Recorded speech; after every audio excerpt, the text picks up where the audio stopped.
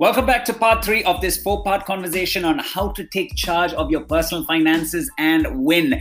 Now, we're trying to do this in sequential fashion. So this particular episode is going to jump right into it after you've had you've laid out your budget, or you've been able to track your expenses rather for about 3 to 4 months. Now we get into how to lay out that budget. How do you set money aside for an emergency fund, tax planning, managing debt? Yes, if you are somebody who likes to buy things on EMI, we're going to talk to you very specially, but hear us out on it entirely. Don't shut us out yet.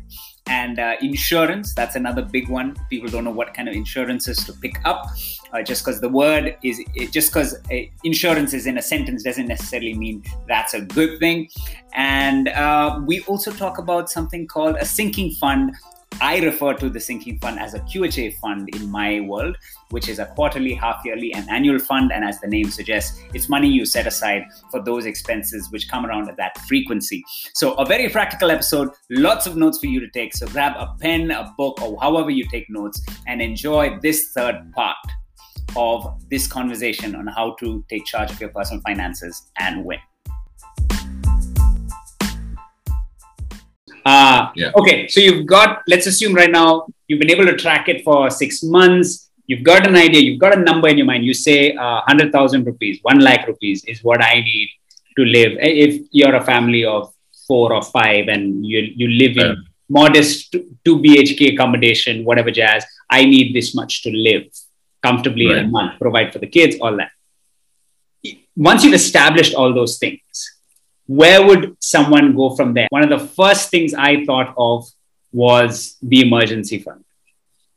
Right. And we come back to, it's sort of a debate between, it's in India, this is the debate. And I would say, at least for me, it's a choice between an emergency fund and tax planning. Because that was important to note that, before, and we don't even have to jump into the details, but good tax planning, and that means setting aside some money to the limits that are allowed by the government towards. So let's pause there. Let's backtrack.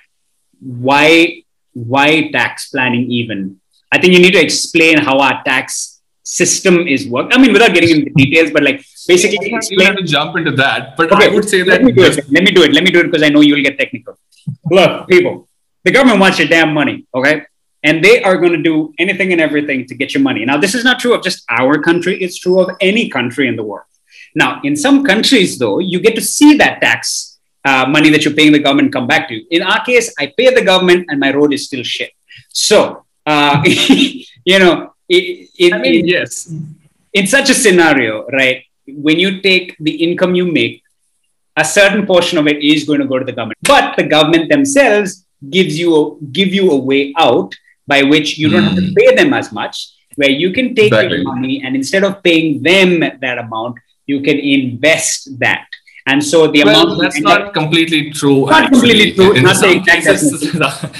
some places, you are actually investing with the government directly because some forms of those tax-saving investments do go directly to them. I'm going to dumb it down to very simple terms. And essentially, the same government, the same government that's trying to charge you income tax is also giving you legal ways to reduce the amount of tax that you pay. And why this debate between emergency fund and comes is because if you plan it the right way, you can essentially take home more money, which is your net pay, which is, after your taxes and your all this EPF, PPF kind of stuff, what the companies deduct and all of that stuff. So the point is that if you can manage to basically take home more by planning it well, then it just brings you back to the fact that, I can also save towards an emergency fund at a faster pace. Let's put it in numbers. So originally I'm making 100,000 rupees. And my tax, what I was giving the government... I can't hear you say 100,000 rupees, man. I'm an Indian, so I hear 1 lakh. 1 lakh. So 1 lakh rupees. I'm just saying it for the benefit of those who sit in other countries as well, right? So... Well, for them, then 100,000 rupees would be about $1,500. Which is also true. So without converting it, just looking at it in terms of ones and zeros. So if you were making 100,000 rupees and the government said, I want 25,000 of that. Now, if you want to pay me less, you can actually take a portion of your income and you can put it elsewhere. Think of it this way. The advantage in that moment is You can take this money, put it elsewhere.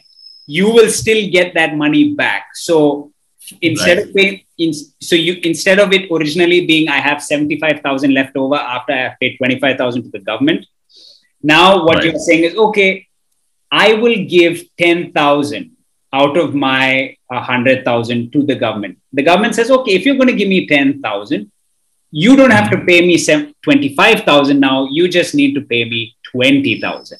Now, yes, granted, there's an extra 5,000. It sounds like, oh no, but I've still given extra 5,000. But remember, that 10,000 is entirely still yours, depending on where you invest. Like I said, there are places where the government also does co-invest with you, and maybe they get a cut of that. But I'm not considering that scenario just for the lack of. Right. I mean, I would say that another way to look at it is that suppose you're just making, let's say you're making like 1 lakh a year, forget a month, but by putting aside that 20, or let's say the example is 25 here, if the government is allowing you to put 25 aside in certain places where you can reduce your tax, then even though you're earning 1 lakh, you're actually paying tax only on 75 after reducing the 25,000.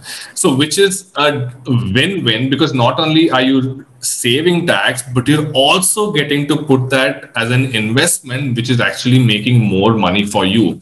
So in no scenario is this a lose-lose or a win-lose. This is completely a win-win. So if you can, afford it, and if it is under, your bandwidth to set aside money for these tax saving things, because most of these tax saving things, depending on where you put it, can sometimes have a lock-in, and that's the biggest aspect of these tax saving, is that there is a lock-in. Like the smallest is 3 years, the longest is 15 years. When you say lock-in, again, because it's a term, when we say lock-in, we mean you put this money away, you can't touch it.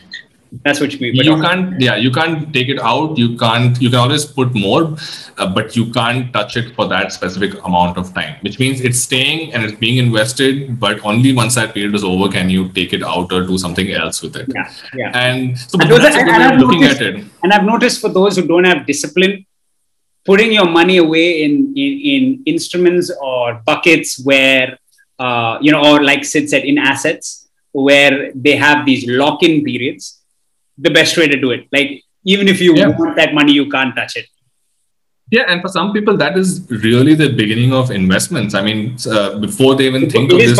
It is for me, at least. Yeah, like, and I know it is for you, because that's how we planned it for you. And it's important because, before we get into the details of the tax saving, I do want to touch on the other side, which is your emergency fund, which is, that we have spoken about 3 to 6 months of tracking your expenses. The emergency fund is entirely focused on what you need. So it is basically equation.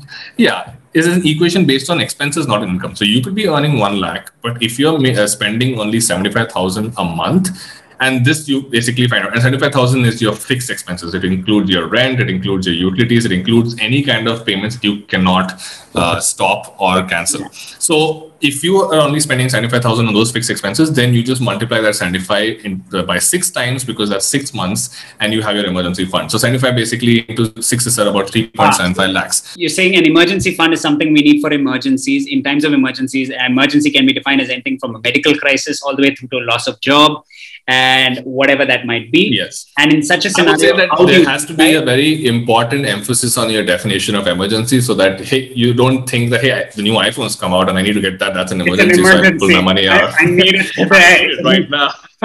So, I mean, it's something, like you said, if you lose your job, or if it's a medical expense that comes beyond what your insurance can cover, or if you don't have an emergency flight that you need to take, or if you don't have insurance, or if something that basically absolutely cannot come out of your income, because obviously you were setting aside that for your regular stuff. And we're doing a 6-month period because that seems comfortable. You can always go for a larger amount. I know different financial planners recommend different terms.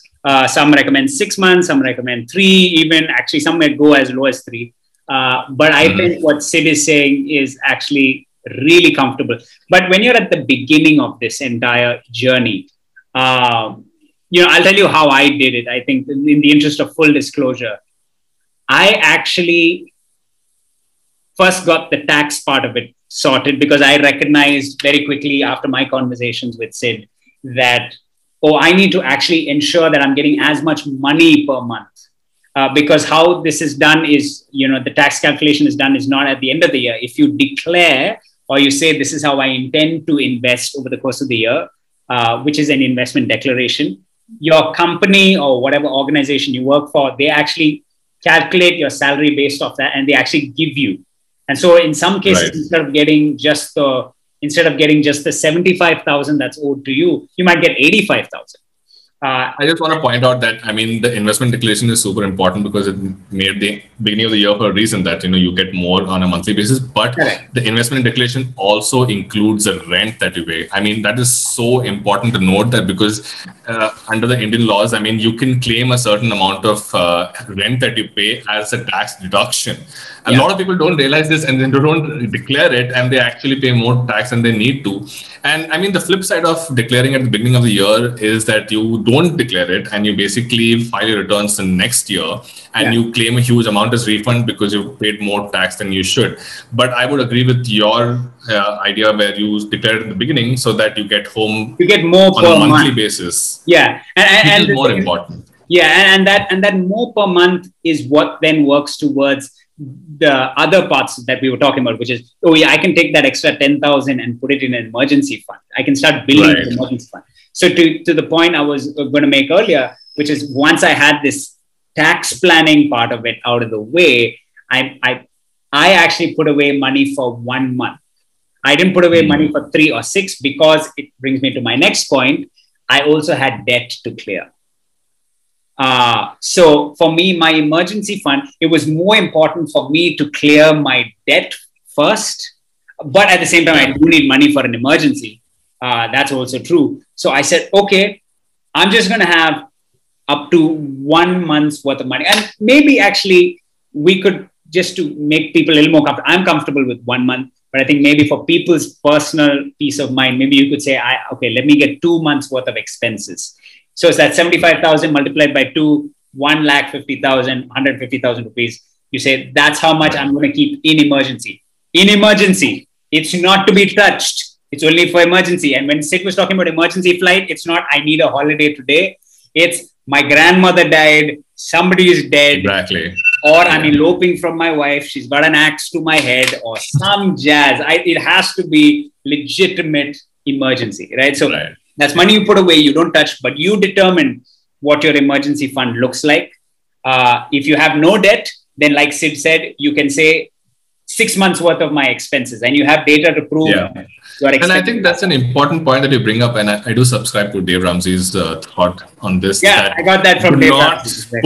Do not put anything in an emergency fund, not do any tax planning until you clear your debt. So if you owe money to people, or if you I know you can I know. I need to take a time out and No, you need to do tax planning. See, because how I'm paying my debt off. I know. Let me complete, because I would say this is not dependent on your financial thing, but this is more to do with your mental health. Because having money owed to whoever it could be a family member, it could be a corporate, it could be a bank, but having that on your head can take a toll on a lot of people. So if we are talking about having a journey where you're feeling good about the decisions that you're making about money, and I know that might not necessarily be a realistic situation for everyone, but I would say as much as possible, clear your debts first and then move on to places where you're putting money aside for yourself for the future. And I know you will disagree with me on certain points here, I'm just coming from the perspective of having that. I don't know. Let me just jump in there. I don't disagree with that at all. I think I was just disagreeing with the measures. And what I mean by the measures is, like, I would not wait to do, and I think this is the point you were exactly making right now. And this is where I subscribe to what you're saying. I would not build up the 6-month emergency fund and then look at my debt. Then you just use your emergency fund. Yeah, that's easy. The whole thing's just going to go there, right? I mean, who knows who my debt is owed to? See, if it's a family member who's understanding, they'll be like, no, take your time, pay me back whenever. If it's a bank with a credit card loan or whatever it is, a credit card with interest, that's going to keep. They're going to just add on more and more to your dues, right? So I think over there, I'm completely with you. The place where I was, trying to make a case for tax planning was to say that sometimes when we plan our tax, because we get that extra 10,000 we were talking about from 75,000, now it's 85,000. That extra 10,000 can go towards paying debt, even if you don't want to. But at the same time, you can't be in a position where you don't have a base minimum emergency fund. This is right. I agree with that. I think for those who are uninitiated, Dave Ramsey is a financial planner in the US. Not everyone, agrees with his philosophy or way of doing things, because, like he says, he's learned to do this as God's and grandma's ways of handling money. That's how he calls it. But he's very simple. And I like simple, especially in an area which can get very complicated, which is money. And this is how he looks at it. He says a base minimum emergency fund of $1,000, which is actually roughly about 1.5 lakhs. No. $1,000 is about 75 grand. Oh, sorry. Yeah. So what I did, sorry, my bad. It was 75 grand. I found 75 grand too small an amount. So I kept 1.5 lakhs as my emergency. If the rich guy, too small an amount. Please, man. If an emergency happens, I don't want to be like, well, here's the money, but here's the noose around my neck too. Nah, I don't want that, right? I just thought it would be good to have 2 months. And I had the luxury. So the debts I have are things I owe family. I mean, like family members who've told me, take your time with it. Even if you never pay us, we don't care. So clearly it was things they gave me as gifts, which I don't want to keep. So I'm saying, no, I want to pay you back. So I call that a debt. And so in such a scenario, because I had that luxury, I said, I still need to get the taxes right so that I'm getting the most amount of money per month. Yeah. And because that money I'm already, and again, how am I getting the most amount of money per month? I'm already investing. So I've kind of jumped ahead a bit. I'm also kind of investing, which we'll come to. But my base right here is I'm getting the most amount of money. Okay, so now that I'm getting the most amount of money, I need my emergency fund. I've built that thing up. Now that's done. Now let me attack my debt. That is how I've structured it. But to Sid's point, are you saying that maybe we just be happy with the money we get, ignore the tax planning and clear the debt first? Is that what you're saying? Yeah, I mean, I only came from the perspective that it's a lot of relief and it's a weight lifted off your shoulder when you do not owe anyone anything. Agreed with you. And so sometimes I think it is important to set up a base amount, and it could be $1,000 in US terms, or if you're talking about let's start with something as small as 50, because sometimes that can be a huge amount of money for someone who requires an emergency kind of a situation. Correct. Mine is for a family of 4. Mine is for a family. So it would depend on everyone, and you have to make a decision about how much is going to be your emergency, or at least your base amount, depending on your situation and how much you earn and all that. So let's say you have like a base amount, but then, like you said, you can sort of work parallelly towards clearing that debt and also, building up certain amounts of emergency fund. Now, I wouldn't completely say that it should always be like an equal balance. Hey, you put some here in the emergency fund, you put some here to clear debt. I would say the focus should be more on clearing a debt after you set up the base amount. But eventually, you should get to a point where you have cleared up the debt as much as possible. Because how you clear debt is that. My question remains though: what's the order? Is it? I've established how much. So is it? Do I focus on? And this is from your view as a certified financial planner for Indians, right, living in this economy. How do you recommend it be done? Do you recommend it be done as look at the tax planning first, then clear the debt, then build the emergency fund? Or are you saying, forget the tax planning, whatever money you get, clear the debt, then we'll focus on your tax planning, then we'll focus on the emergency fund? I think it's not a formulaic thing, because of you don't know how much the extent of debt can be. Now, see, you can come. What if it's a lot? What if it's a lot of debt? I've got a student loan.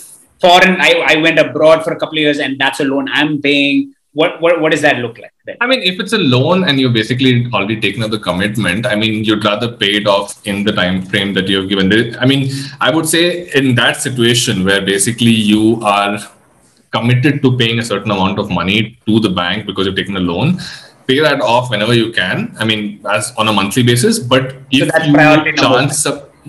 you chance upon the situation where basically you have some lump sum, that's like a huge chunk of money that comes in your way, or you manage to save more in that month, push it towards the debt. I mean, there is obviously logistical requirements around that, because even sometimes prepaying a loan can have charges, believe it or not. Yeah. So sometimes they don't want you to pay back on time. So those are things to consider. But I would say there are different ways to do it. I would say tax planning shouldn't come in the priority here between these three things. I would say that let's focus on the emergency fund, let's focus on clearing the debt.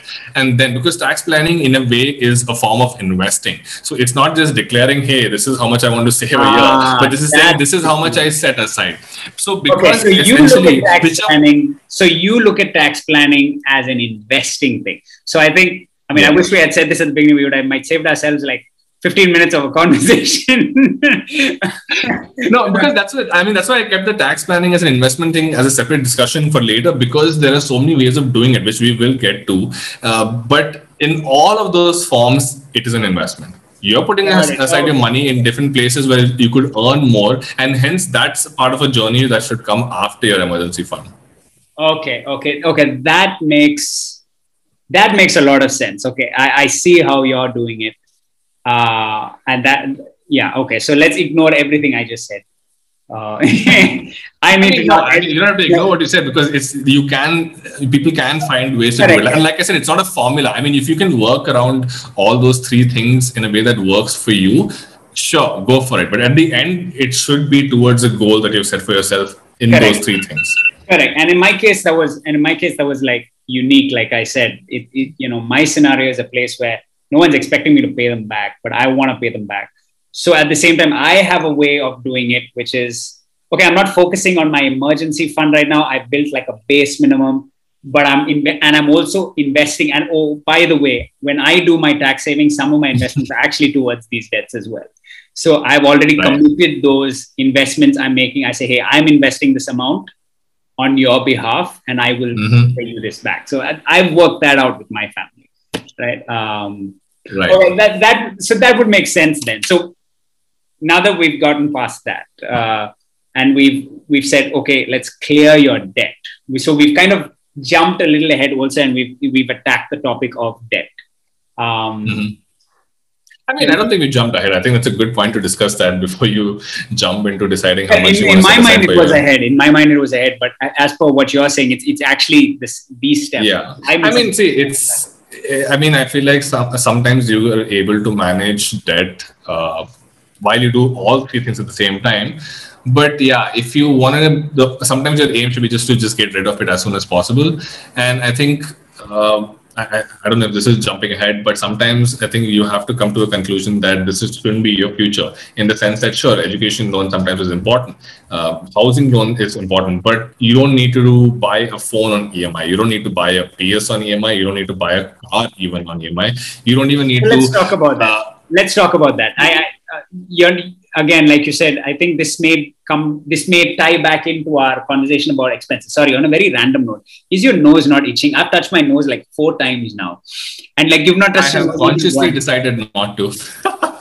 Oh my God, I'm scratching my nose 4 times, and I was like, at this point, my nose should be shining from all the sweat and the fatty acids on my nose. So sure, I'll take this chance to wipe it off. You got facial hair, like doesn't the nose at least, doesn't your hair tickle your nose? Is what I'm wondering. No, man, I use the best facial beauty products. I got everything going perfectly for me.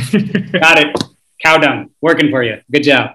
Okay, so we've got our emergency fund and we've got our debt clearing. But I think before we get into tax planning, so that we set No, we were going to talk about debt. We were going to talk about debt, what you had just... Yes, but this is exactly. So to set a rule for debt is why we need to talk about not buying stuff on EMI, which is a really And I think it also ties back. This also ties back to our thing of establishing the baseline for what you define as a comfortable life. Because when you look at your data, you might see some really crazy expenses. Over your last 3 to 6 months, you'll be like, I didn't need to buy, a crazy expense, like Sid was saying, can be an iPhone. But I also know a crazy expense can be a ridiculous life insurance policy. I don't need a health insurance policy or a life insurance policy that's worth so much because it sounds nice, but the entire concept of insurance, for example, is predicated on the fact that you die, right? Life insurance, at least. Life insurance is predicated on the fact that you die. and your loved ones get... And even more so because insurance is not an investment, so you should be not putting more than required into it. Exactly. So think of insurance, and because we're talking about insurance, think of insurance like the name suggests, it's just insurance, just in case. But at the same time, remember, you are the money-making machine. You have the most potential to make the money. So take that money and put it in things that would grow your money, and you also continue to make more, versus hoping an insurance plan that's predicated on your death takes care of your family. That just doesn't make sense, right? Yeah, and I think people should just know that the reason why sometimes people end up paying that huge amount of insurance premium without knowing what the benefits are, that the honest truth is that people who sell insurance make a lot of money from commissions. I mean, it's one of the highest commission making instruments out there. And so people will try to sell it to you, which is why it's more important for you to find out prior that, this is the insurance I want. This is how little I can pay for more of a benefit. That is essentially how insurance should work. I mean, the insurance business works on the principle that most people are not going to cash out on what they're paying because it's based on an event in the future that's uncertain or probably not going to happen. In the case of life insurance, which is basically, or a term insurance, which is, and there is a difference there. I mean, sometimes, life insurance can become a lot too complicated, but I would just, take this time to just push for a term insurance, which is basically just a pure risk cover, which means if something happens to you or me, we are protecting our families, whether you're leaving a wife behind or your kids behind. So you pay as little as possible on a yearly basis, but when you die, a huge chunk goes to them. And that's all people should be focusing on. So because we're talking about insurance, when we say insurance, or maybe we should just come back to this, but there is a difference between life insurance. We were talking about EMIs and we have come to the insurance thing. So let's probably go back to that. I made a note here to talk about the difference between life insurance and term life insurance, because they're two different things. But yeah, so coming back to what you had said about debt, right? I think, and because that connects to the measure of what we establish as our benchmark for a comfortable life, like Sid was saying, you know what, iPhone on an EMI, not required. Unnecessary amounts paid on insurance, not required, which is that's how we got here. And, and so on and so forth. So you've got to be able to realistically establish a measure. And then when we're talking about debt, to Sid's point, live within that. Don't put yourself willingly in any sort of position of debt. Exactly. I mean, the objective of removing debt from your life is not just to do it for the time being, it's also to ensure that you don't get back there in the future. And which is why I wanted to talk about this whole conversation of, I mean, it's such a common thing, right? I mean, most people, if you have to buy a phone, they always buy it on EMI. And, I would say there are exceptions to the rule where sometimes a necessity needs to be bought, and a phone can be necessary for a person whose livelihood depends on it. My bell just rang, just 1 second.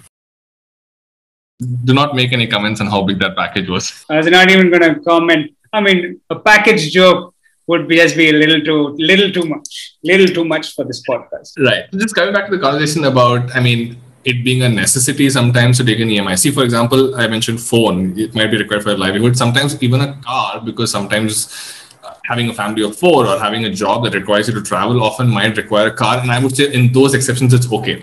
But for people who have been in the debt trap before and people who can now in the future afford to not get there, I would say that if you want a phone that costs a lot, if you want a car that costs obviously a big amount, have a sinking fund. And when I say a sinking fund, it doesn't sound as depressing as it is. It's just basically putting aside money until you actually reach the overall required goal. So if you want to spend 5 lakhs on a car, you take however long you need to reach 5 lakhs by setting aside money on a monthly basis or whenever you have it. And then when you reach the amount, you pay for the entire car in cash, or you pay for the entire phone in cash, or you pay for whatever gadget or requirement that you have, because it's much better paying off in cash. Because a lot of times, there are charges involved in paying on a monthly basis, which means you're at the end of it. Now, if you buy a car, which is a depreciating asset, which means that it loses value literally from the moment you buy it, and you take 5 years to pay it off, by the time you've paid it off, the car has no value at all. So why would you want to pay more? Value at all. meaning you won't be, even if you sold the car, you would sell it off for much less. So you paid more for the car. So you paid more for the car than you should have, and then you sold it for much lesser because it took you that long. Yeah.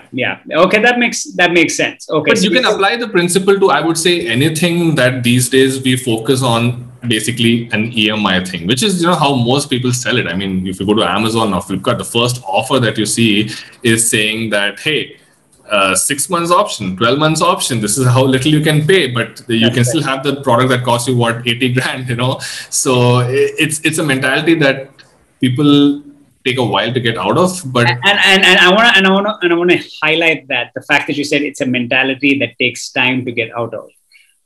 I know for a fact, for me, that took me time. To even just reach a place where, like, the simplest example is I was living in a bigger flat just 1 year ago. And we knew we had a fourth member of the family coming along, my daughter. And we made this decision to say, no, we're going to move into a smaller place. Now, why did we? Not because we absolutely had to, but I knew it was just a wise thing to do. It would give me a little more income to take that money and put it towards whatever it is I need to pay off, whether it was debt or whether I wanted to put it towards something that was more meaningful, which is future investment, whatever. But to Sid's point of a sinking fund, that is also something for which these choices that I've made, it contributes to. So, for example, what Sid calls a sinking fund in my world is what I call a QHA, which is quarterly, half-yearly, and annually fund. I call it a QHA fund. Right? And we have a QHA fund for once a year expenses that come around every 3 months, or expenses that come around every half year. And again, it's a very fluid fund that we have. So in a sense, we actually have a backup emergency fund, if that even makes sense. Right? We know once a year we're going to have to pay on our car insurance. We know once a year we're going to have to pay on and when we were living in the previous place, every 3 months, we would have had to pay a maintenance fee.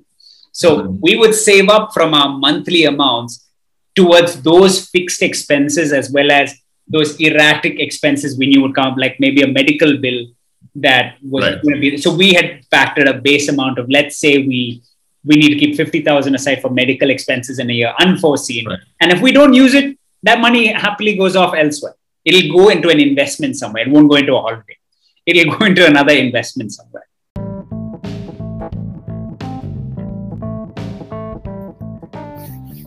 We covered a lot of ground today. I hope you got value out of that. Remember, if you have any further questions, or if you have comments, or even if you have critical feedback, I'm open to that as well. You can reach out to me on social media. Critical feedback, please try to DM me about that stuff. I don't know if I want everyone to hear how bad the episode was. That's only if you have any sort of reservations or critical feedback. But otherwise, if you have something nice to say, would love for you to blast that in front of 10 other people so that more people listen to this podcast and get value out of it. Remember, these are lessons that no one taught me. I had to learn this very late in life. So this is to benefit someone else who is starting out their journey with regards to their finances. And so please do share this on social media, or hit me up with your comments on social media at Abel Matthews Entertainment. I'm available on Facebook, Instagram, LinkedIn. On Twitter, it's Abel Matthews ENTM. And also do share the podcast. It's available on Spotify, Apple Podcasts, Google Podcasts, or wherever you listen to podcasts. Stick around. Episode 4 is also going to come your way. Part 4 of this episode is also going to come your way. But until the next one, I hope you are able to take charge of your personal finances and win.